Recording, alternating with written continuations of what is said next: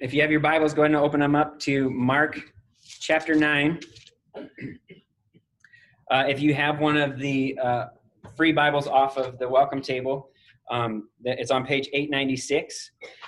We'll be there this morning. We're going to look at verses 30 through 50 today. Now, the 12 disciples are going to get this picture of what the kingdom of God looks like from Jesus, and it's going to be radically different from what they're thinking. We've sort of seen this progression, right?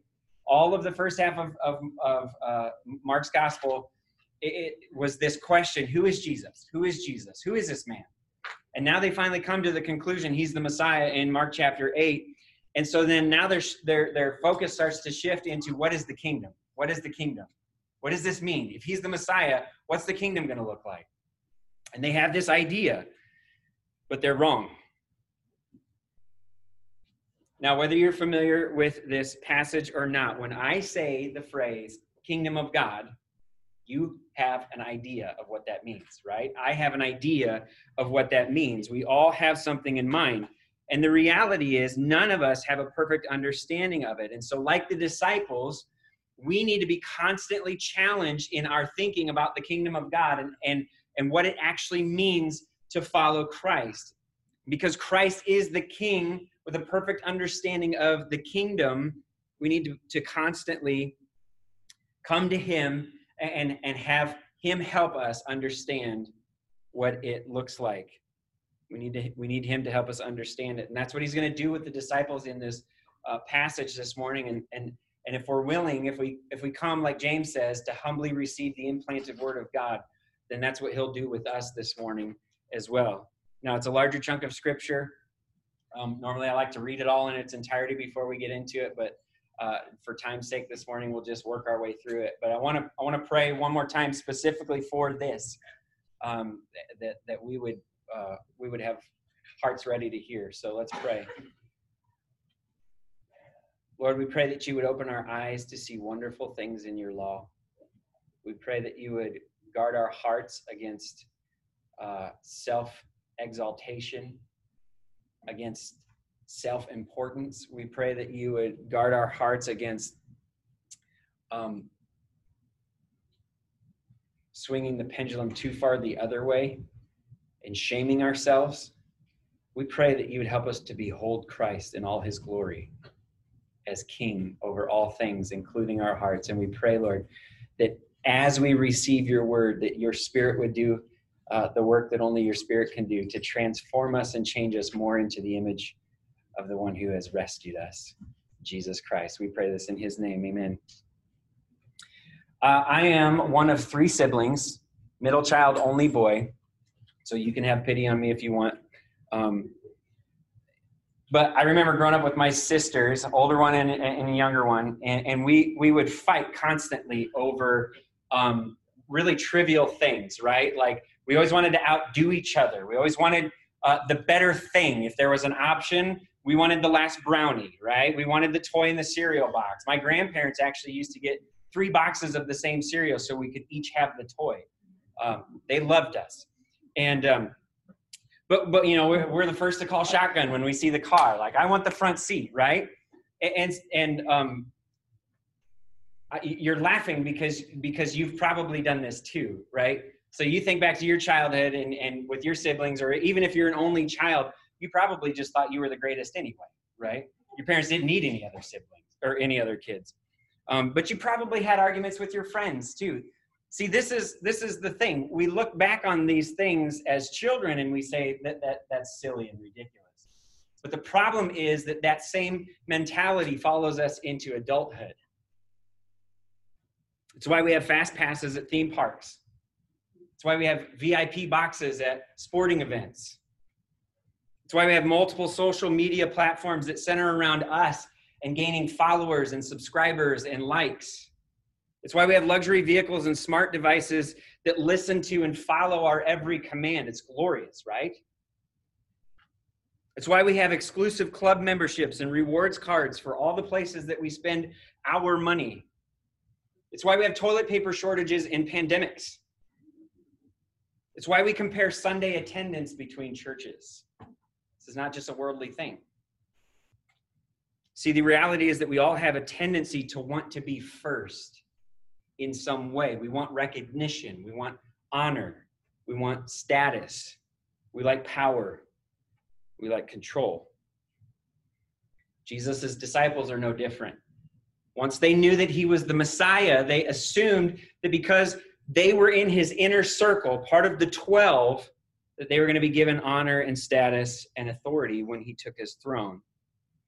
But in our passage today, Jesus is going to challenge that thinking about what it means to be one of his followers and a member of the kingdom of God. And we need to hear what they need to hear, because if we're going to associate ourselves with Jesus as his followers, then we too need to do it on his terms, just like the disciples did.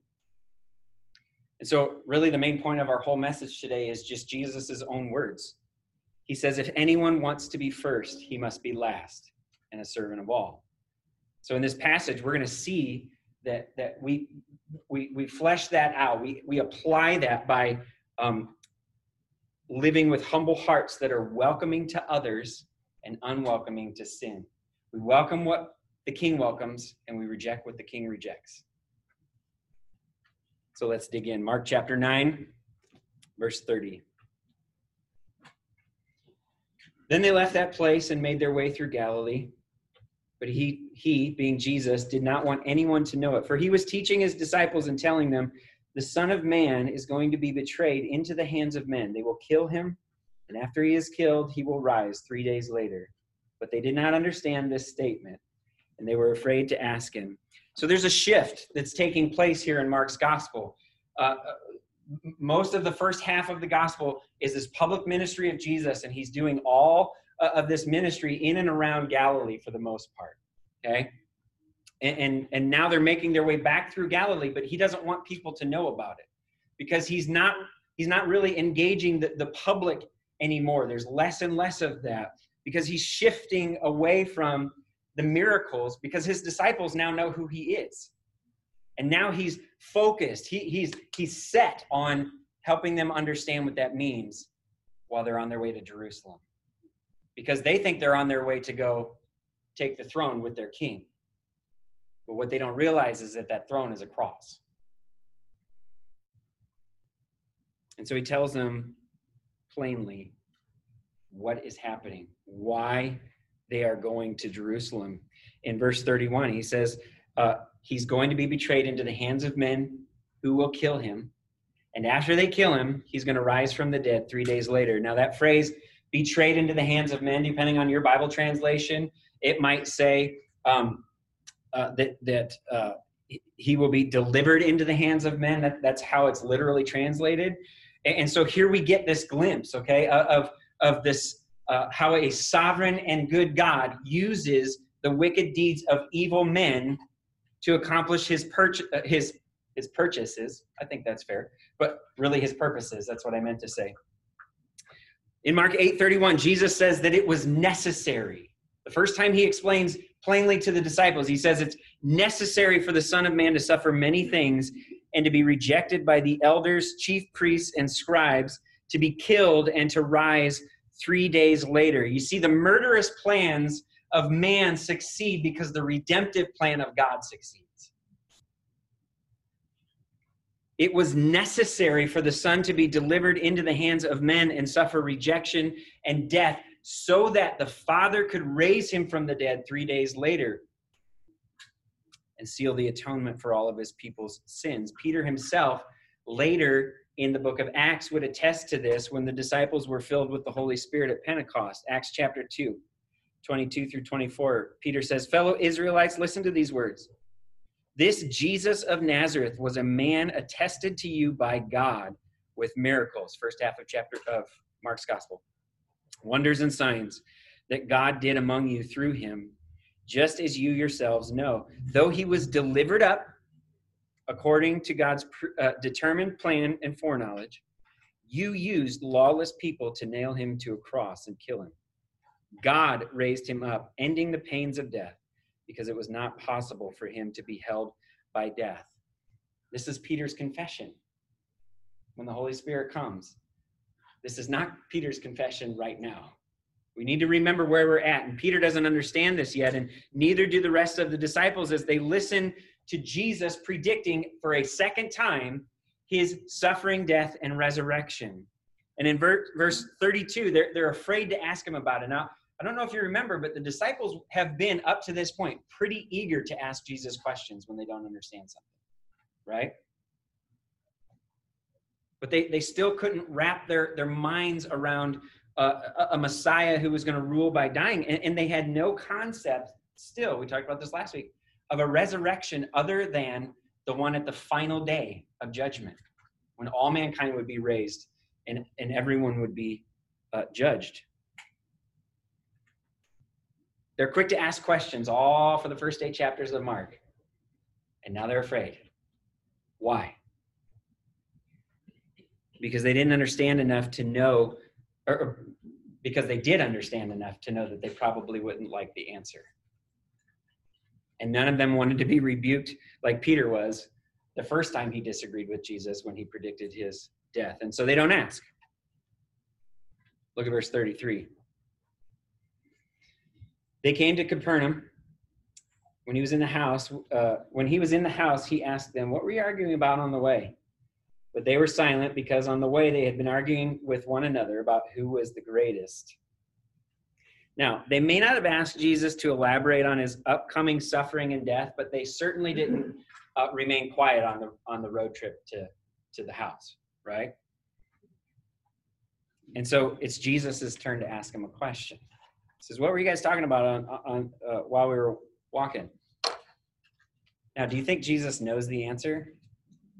Yes, right? He's not asking this question because he's ignorant. He's asking this question because he's about to teach them something. Jesus does this a lot. But none of them wanted to offer up the answer to his question because none of them wanted to admit what they were discussing. Mark tells us, though, because Peter told Mark. They were arguing about which one of them was the greatest. And why would they be doing that? Because they were in the inner circle with the Messiah. They were one of the 12. In their minds, he was about to liberate Israel and take the throne for good. And they were going to get in on the action. They expected wealth and power and status and authority and honor as his right-hand men. And so they're vying for position even among themselves. Remember when they were in the boat with Jesus back in chapter 8 and he warned them to beware of the leaven of the Pharisees and of Herod? Well, what did the Pharisees and Herod want? Wealth, power, status, authority, honor, greatness. That way of thinking is working its way like leaven through bread through the disciples.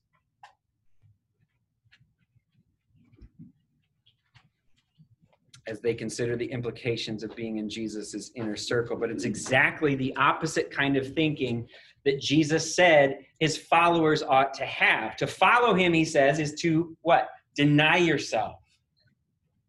Not to exalt yourself. But his inner circle needs a reminder of this. And instead of shaking his head in disappointment, we need to catch Jesus' heart here.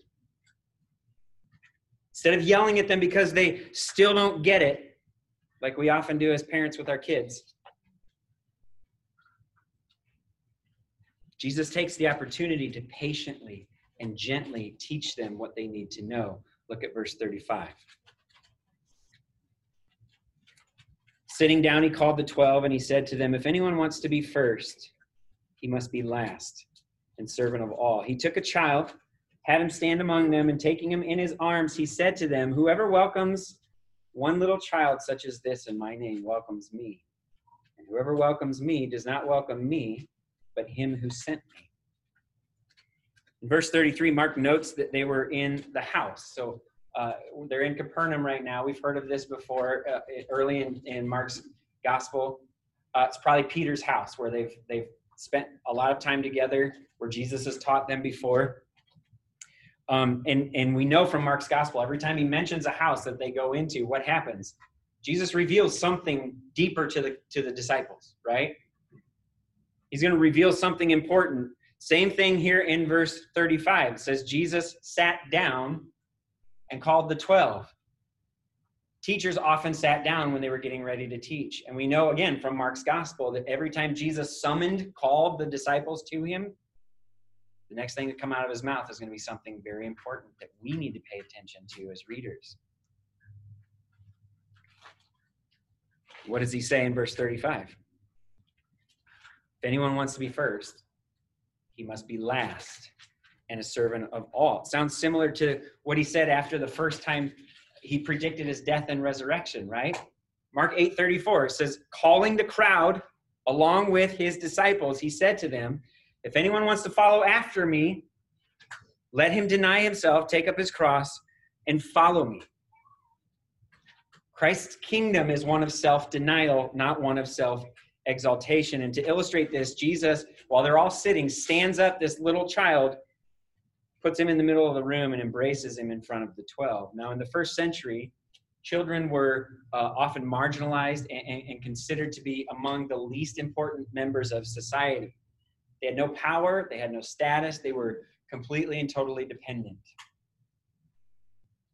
and needed to be cared for. And so in embracing the child, Jesus is making this shocking statement to the 12. Instead of seeking status of their own, they ought to care for those with little status and serve in lowly positions. If you want to be first, you need to be last and a servant to all.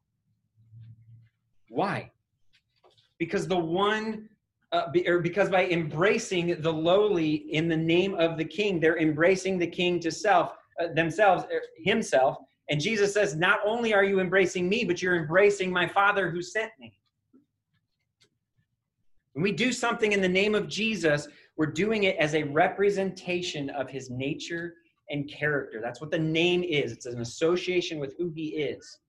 We're doing it on his behalf and in his authority as ones who've been sent out in that authority. And as Paul says in Philippians, we're adopting the same attitude as that of Christ Jesus. And what was his attitude? Humility, service, obedience to the glory of God the Father. How was his authority exerted? In service to others. When we humbly serve others in the name of Jesus, we have this privilege of embracing not only those whom we serve, but also the Father and the Son in deep fellowship. No amount of accolades, no amount of status that we could gain for ourselves can compare with that in worth. Now, we live in a school district that serves underprivileged families. And so one of the practical ways that we can care for them in Christ's name is to provide backpacks and school supplies for those who would otherwise have difficulties getting those things on their own. But we don't do it to get a thank you. We don't do it so that we make Redeemer Community Church the church. We do it because Christ is King. We do it to exalt the name of the one who redeemed us more than we do it to lift up the name of Redeemer Community Church. Jesus Christ is our Redeemer. And because we know that in our lowliest state, he came to us. He took us in his arms. And he served us by rescuing us from our sin and from God's wrath through his suffering and his death. And he raised us up with him and exalted us as co-heirs of the kingdom when we didn't deserve any of it. And in this kingdom, we'll experience the lavish riches of his love and grace forever and ever in deep fellowship with the Father and the Son and the Spirit. Like I said before, Bree's going to organize that effort, but she's looking for input and help. And so after the service, make sure you stop up here and talk to her. Jesus welcomes the lowly into his arms, and he's calling his disciples to do the same thing. They may concede to embracing the child, but they still want some semblance of privilege and authority. So John speaks up, and he offers a rebuttal of sorts. Look at verse 38. Let's just take everybody's view off the child. Let's talk about something else, Jesus. John said to him, "Teacher, we saw someone driving out demons in your name, and we tried to stop him because he wasn't following us." How about this guy? John is in the inner circle of the inner circle. He's with Peter and James, the three that went up with Jesus onto the mountain that we talked about last week. They saw him transfigured. They have the image of the king burned into their minds. And now he's acting like he's doing Jesus a favor by cracking down on some unsanctioned exorcisms. Okay, we get the child, but how about this guy over here? Right? Can't we tell him what to do? But notice the irony in what John says. He's upset by the fact that some other guy is casting out demons, is driving out demons in the name of Jesus. Guess what the disciples couldn't do last week? Cast out demons in the name of Jesus. John's reason for wanting to stop this man, he isn't following us. Now, we should expect him to say you there. He wasn't following you, Jesus, but what does he say? He's not following us. The man is driving out demons in Jesus' name. He's representing Jesus' nature and character, and he's doing it on Jesus' behalf and in Jesus' authority. And yet that's not what the 12 are concerned with. They don't want him doing what Jesus gave them the authority to do, because he's not a member of the inner circle. He's not one of us.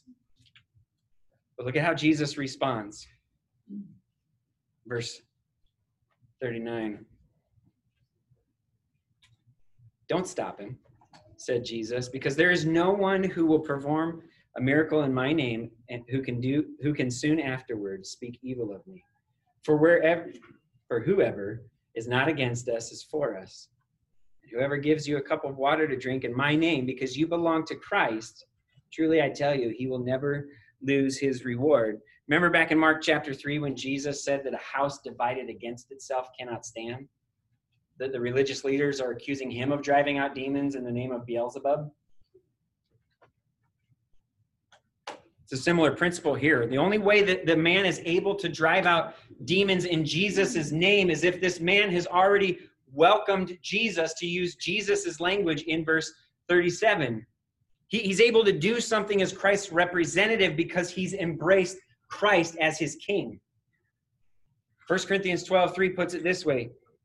Therefore, I want you to know that no one speaking by the Spirit of God says Jesus is cursed, and no one can say Jesus is Lord except by the Holy Spirit. Jesus says, don't stop him. Don't stop him, because he's on our side. He's not against us. He's for us. And then Jesus turns the tables on the 12. Look at verse 41.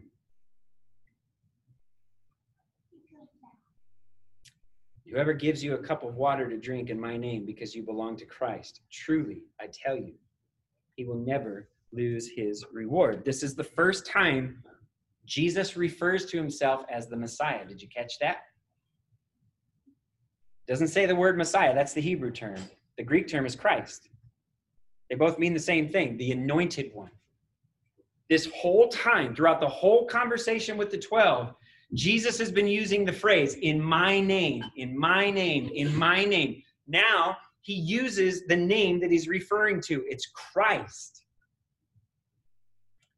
To belong to Christ is to confess him as the Messiah, as God's anointed one and king over all things. It's to believe what Jesus says to be true about himself. This is the distinguishing mark between those who are his disciples and those who aren't. The 12 are focused on their self-importance, and they try to stop this man who belonged to Christ from doing things in Christ's name. And Jesus says, don't stop him. Don't stop him. He belongs to me, but catch this, so do you. So do you. You don't want this man to get credit for driving out demons, but I won't let even the smallest and least glamorous deed done in my name go unnoticed, whether they're driving out demons or giving you a drink. Did you catch that? Somebody gives the disciples a drink. If they're serving the disciples, he's saying, because you belong to me, they'll be rewarded for their humble service. We call ourselves Christians. And as Christians, we bear the name of Christ as an identification that we belong to him. We are not members of an elite group. We are members of an elect group, chosen by God based on, catch this, 0 things that we have done. And no merit of our own, but based on everything that Christ has done and all the merit that he has earned on our behalf. We are his by his own doing, as a display of his own grace and mercy and love, and for his own good pleasure and glory. We are Christians by grace alone, through faith alone, in Christ alone. But we're prone to think of ourselves more highly than we ought to, right? Especially in a day and age where tribalism is so rampant in our culture and it's made its way into the church. Now, it's been there for a long time. It just feels like it's exponentially louder right now. And if we're not careful, we're going to be quick to criticize and maybe even condemn someone who maybe doesn't line up with us on every theological point that we believe. And we get easily distracted by our disagreements over these secondary things that we fail to keep and pay attention to the main thing. Is that person that I disagree with a follower of Christ? Do they belong to him? Do they believe and hold firmly to the gospel that Scripture teaches? If they do, they're his. We need to take care that we don't discredit someone just because he or she goes to a different church or is part of a different denomination. If he or she believes the gospel, he or she belongs to Christ. He is your brother. She is your sister. That doesn't mean that we welcome everyone and anyone blindly. Jesus also said in Matthew 12:30 that anyone who's not with me is against me. And anyone who does not gather with me scatters. Anyone who doesn't welcome with me rejects, right? So we're still called to judge the fruit of a person's life. Only Christ truly knows those who are his, because only he can truly see the heart. But he's taught us that the heart reveals itself in our words and actions, right? So we need humility because, listen, sometimes our own words and actions don't line up with the faith that we claim to have. We need to give grace. We need to have patience. We need to walk with somebody in love and embrace them as a brother or sister in Christ as they proclaim the gospel together until it's very evident that they are no longer holding to that. We need to be humble enough to keep the gospel the main thing and welcome those whom Christ has welcomed. We may end up in different churches. We may disagree on lesser things, but listen, we can rejoice that we are brothers and sisters in Christ, that we belong together to the King. We don't belong to Calvin. We don't belong to Wesley. We don't belong to Luther or anybody else. We belong to Christ.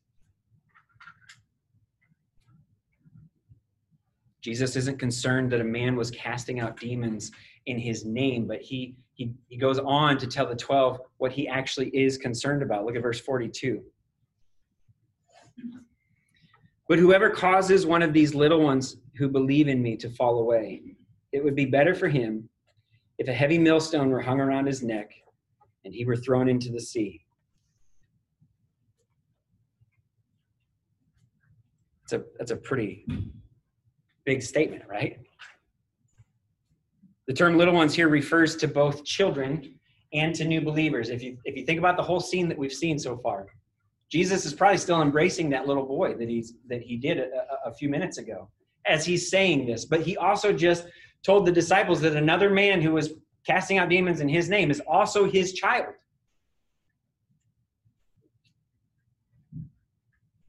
The disciples see the boy and the man as insignificant, but Jesus sees them as vulnerable and in need of greater care. And so little ones is this play on words that refers to both views. Jesus just finished saying that even the smallest deed done in his name would receive great reward. And now he's saying that whoever takes advantage of his little ones and leads them to sin, that person is worthy of receiving a severe punishment. Now, the Jews feared the sea. They viewed drowning as a horrible form of death. And so the idea of being thrown into the sea just by itself would have been enough to stir the pot here with the disciples. But Jesus goes a step farther. Millstones were used for grinding grain. There were two two sizes, a size that women could hold in their hands that consisted of a bottom stone that was flat, horizontal, and then a top stone that was vertical, and you just grind it, like this. There's that one. And then there's the donkey millstone, okay? That's so big that it requires a donkey to walk around it and use it to grind the thing. Which one do you think Jesus is talking about here? He says heavy millstone. That word in Greek literally means donkey. It'd be better for you to have a donkey millstone tied around your neck. That's what he's saying. If you have a donkey millstone hung around your neck, you go where it goes, right? It's pretty obvious. If it's going to the bottom of the sea, you're going to the bottom of the sea, and it's staying down there, and so are you. That's the point. It's a gruesome picture, but this is the severity of what Jesus is talking about here. He's so serious about protecting even the most seemingly insignificant believer that he's willing to severely punish anyone who would seek to lead a little one into sin. Now, the disciples should be welcoming the little ones and guarding them against those who would seek to destroy them. Instead, what are they concerned with? Protecting their own honor in the kingdom. And so Jesus warns them that they too must be diligent to guard not just the little ones, but their own hearts. Look at verse 43. And if your hand causes you to fall away, cut it off. It's better for you to enter life maimed than to have two hands and go to hell, the unquenchable fire. And if your foot causes you to fall away, cut it off. It's better for you to enter life maimed or lame than to have 2 feet and be thrown into hell. And if your eye causes you to fall away, gouge it out. It's better for you to enter the kingdom of God with one eye than to have 2 eyes and be thrown into hell, where their worm does not die and the fire is not quenched. Maybe should have warned the parents that this was like a PG-13 passage today.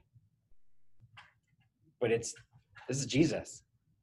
He's talking here. This is serious stuff. Notice the pattern, though, that he communicates this in. He notes the way that they lead themselves into sin, and then he gives them the drastic measure to take to get rid of that sin, to stop doing that, and then he gives them the reason why. Now, the hand and the foot and the eye, these are all vital and important parts of the body, right? They're of high value. But even the things that we value most cannot take the place of importance that is reserved for God alone. So if one of those things causes you to sin, cut it off. Gouge it out. This is what Jesus is saying here. Now we know he's not being literal here because he knows, and we know because we read it in Mark chapter 7, that Jesus taught that sin begins in the heart. If I cut off my hand, that doesn't do anything to take care of my heart. He's not advocating self-mutilation as the remedy to sin. He's pointing out the severity of sin and the drastic measures that we need to take in order to rid ourselves of it so that it doesn't consume us. Why? Because being thrown into hell is even worse than having a heavy millstone hung around your neck and being thrown into the sea. Jesus calls hell the unquenchable fire. In verse 48, he quotes Isaiah chapter 66, verse 24. It's the very last verse in Isaiah. It comes after a couple chapters of promise of salvation and renewal from God to his people. But it ends with a warning to those who continue to reject God. And it warns them of the eternal consequences for that kind of thinking and behavior. Hell is a real place where rebellious sinners suffer unending punishment because the fire of God's eternal wrath against them cannot be put out. Why? They're thrown into hell because they've rejected Christ as king. And the only reason the fire is not put out is because Christ is the only one who can do it. That's the whole point. That's why it was necessary for him to suffer at the hands of men, to die, and to rise again 3 days later. They've rejected the way, the truth, and the life. He's the only one who can quench God's wrath against them, and they've rejected that. So the worm never dies, and the fire never goes out. Jesus is making the point that it's better to enter the kingdom of God having lost things of earthly value than to go into hell holding on to the sin that took you there in the first place. What good is it for a man to gain the whole world yet forfeit his soul? Right? He's not talking about losing salvation here. He's warning his disciples about the seriousness of sin. Remember, one of the 12 is Judas. He's the one, he's one of the inner circle, and he's going to be the one who betrays Jesus into the hands of men for 30 pieces of silver. We're going to see that Christ was never truly his king. But notice Jesus's heart for his disciples. He doesn't tell them that it would be better for them to be thrown into a sea with a millstone hung around their neck. He doesn't tell them it would be better for them to be thrown into hell. What does he tell them? It would be better for you to enter life. It would be better for you to enter the kingdom of God, having lost everything else here, but gaining everything there.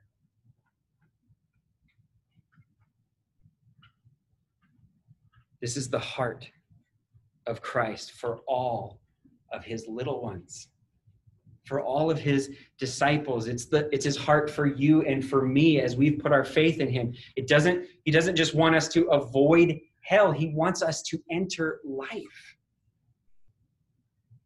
That's why he willingly suffered the fire of God's wrath against us for our sin and quenched it through his death on the cross. And he rose from the dead 3 days later because the penalty had been paid and the Father was satisfied. So listen. Listen to Jesus' warning here. There's no room for sin in the kingdom of God. It will all be dealt with. And as his little one, Christ has given you entry into the kingdom. So take whatever measure you need to take now to put your sin to death, because Christ has given you life. Confession and repentance might lead to embarrassment. It might lead to pain. It might bring about unavoidable consequences that you really don't want to deal with. It might bring about loss. But with Christ, listen, confession always, always, always brings forgiveness and restoration. We put our sin to death, not because if we don't, we'll go to hell as believers. We put our sin to death because Christ has already quenched the fire of God's wrath on our behalf. And it's worthless. There is no reason for us to hold on to it. So don't hold on to something that Jesus has already paid the price for and set you free from. And if you've never believed that Christ is the true King and confessed your dependency on him, you need to hear this warning too. Because there is a real place of unending punishment. And everyone who rejects Christ in this life will remain in their sin. Every sin will be accounted for on the day of judgment. Every sin will have to be paid for. For every believer, Christ has already paid. For everyone who's rejected Christ, they will spend an eternity trying to pay that off, and they'll never make it. Everyone who's thrown into hell has done so because they have rejected the one who can save them. But Christ is a good and merciful King. This is why he gives us the warnings. This is why he helps us to see now the severity of our sin and pleads with us to put it to death, to turn from it, to be reconciled to him, to trust him. He's a good and merciful King who does not turn away anyone who comes to him in faith. So no matter what you've done, Christ has rule and reign over that. There is nothing that his payment on the cross cannot pay for. There is no sin debt that remains in our lives when we come to Jesus. So do that. It's better for you to enter the kingdom of God, for you to enter life, than to be thrown into hell. But Christ is the only way you can enter, so trust him. Believe him. Follow him.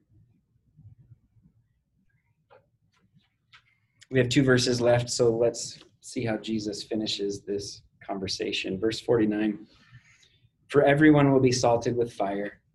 Salt is good, but if the salt should lose its flavor, how can you season it? Have salt among yourselves and be at peace with one another. Now, out of the 4 Gospels, accounts of Jesus' life, Mark is the only one that records this statement in verse 49. So it's important to him, but it's been a difficult statement for people to interpret. We don't have time to go into every possibility, so I want to just give you the one reason or the one interpretation that seems most likely. Fire and salt were instrumental in the sacrifices offered in the Jewish temple. Burnt offerings were only acceptable to God if they were completely and totally consumed by fire. Salt was not only a sign of the covenant between God and his people, Israel, but it was also required as a part of every sacrifice. And so based on the context of the rest of this passage that we've seen here, it seems most likely that the fire and salt Jesus is talking about in verse 49 represents the trials and the costs that come with sacrificial living as one of his disciples. Romans 12:1, Paul puts it this way. He says, therefore, brothers and sisters, in view of the mercies of God, I urge you to present your bodies as a living sacrifice, holy and pleasing to God. This is your true worship. One commentator on Mark's gospel put it this way. I thought this was helpful. Discipleship to Jesus lays a total claim on one's life. In the language of sacrifice, it must be totally consuming or it is worthless. Rather than consuming believers in frustration and failure, however, trials make their walk holy and acceptable to God. The disciple who takes up the cross of Jesus and follows on the way to Jerusalem, who nurtures the faith of another believer, who willingly forsakes things precious but injurious to the life of faith, is himself a holy sacrifice, a living sacrifice. Now, pure salt doesn't actually ever lose its flavor. But in the first century, the salt that they sold in the market wasn't pure. It was a mixture of some things. And on humid days, the sodium chloride would leach out of it, leaving this residue that was useless and worthless. Jesus' longing is for his disciples to be pure and to be at peace with one another. He doesn't want them to argue about who is greatest. He wants them to see the great danger of sin and guard themselves and guard one another against it. If anyone wants to be first, he must be last and a servant of all. To be a disciple of Jesus is to follow him. It's to follow him. Which way is he going? To suffering and death. But it's also to follow him in resurrection and life. We cannot forget that. Every time he's predicted his suffering and death, he's also predicted his victory. And in doing that, he's predicted ours as followers. This is the way to the kingdom. To follow Christ means that we welcome all of those whom Christ welcomes, and we reject all that Christ rejects. So to welcome Christ is to reject sin and our own self-importance. So don't be consumed with self-importance. Don't be consumed with self-exaltation. Be concerned with self-denial. Put your sin to death as you humbly serve those for whom Christ died, and see the trials and the suffering in your life as God's purifying work in you. Because listen, you belong to Christ. Amen? Father, we thank you for the gloriously good news of the gospel. We thank you that Jesus is the King, that he came and did what no man could do. And now he's seated at your right hand, exalted on high, interceding, prayerfully concerned for his little ones. So Lord, strengthen our hearts through your Spirit that you've given us, through your word that you've provided for us so graciously, through your church, fellow believers whom Christ has welcomed into the kingdom. Lord, would we welcome one another into our own lives in humility and love and service to one another, because we believe Christ and his word. Would you help us to receive the help that we need to put our sin to death, knowing that Christ himself has empowered us and given us the means to do that because the punishment has been paid. And we are free to live in holiness and to be transformed again from one degree of glory to the next in Christ's image until he returns in all his glory. And we are with the King forever. We thank you for this time, and we praise you that you rule and reign. May that be evident in our lives as we go this week. In Jesus' name, amen.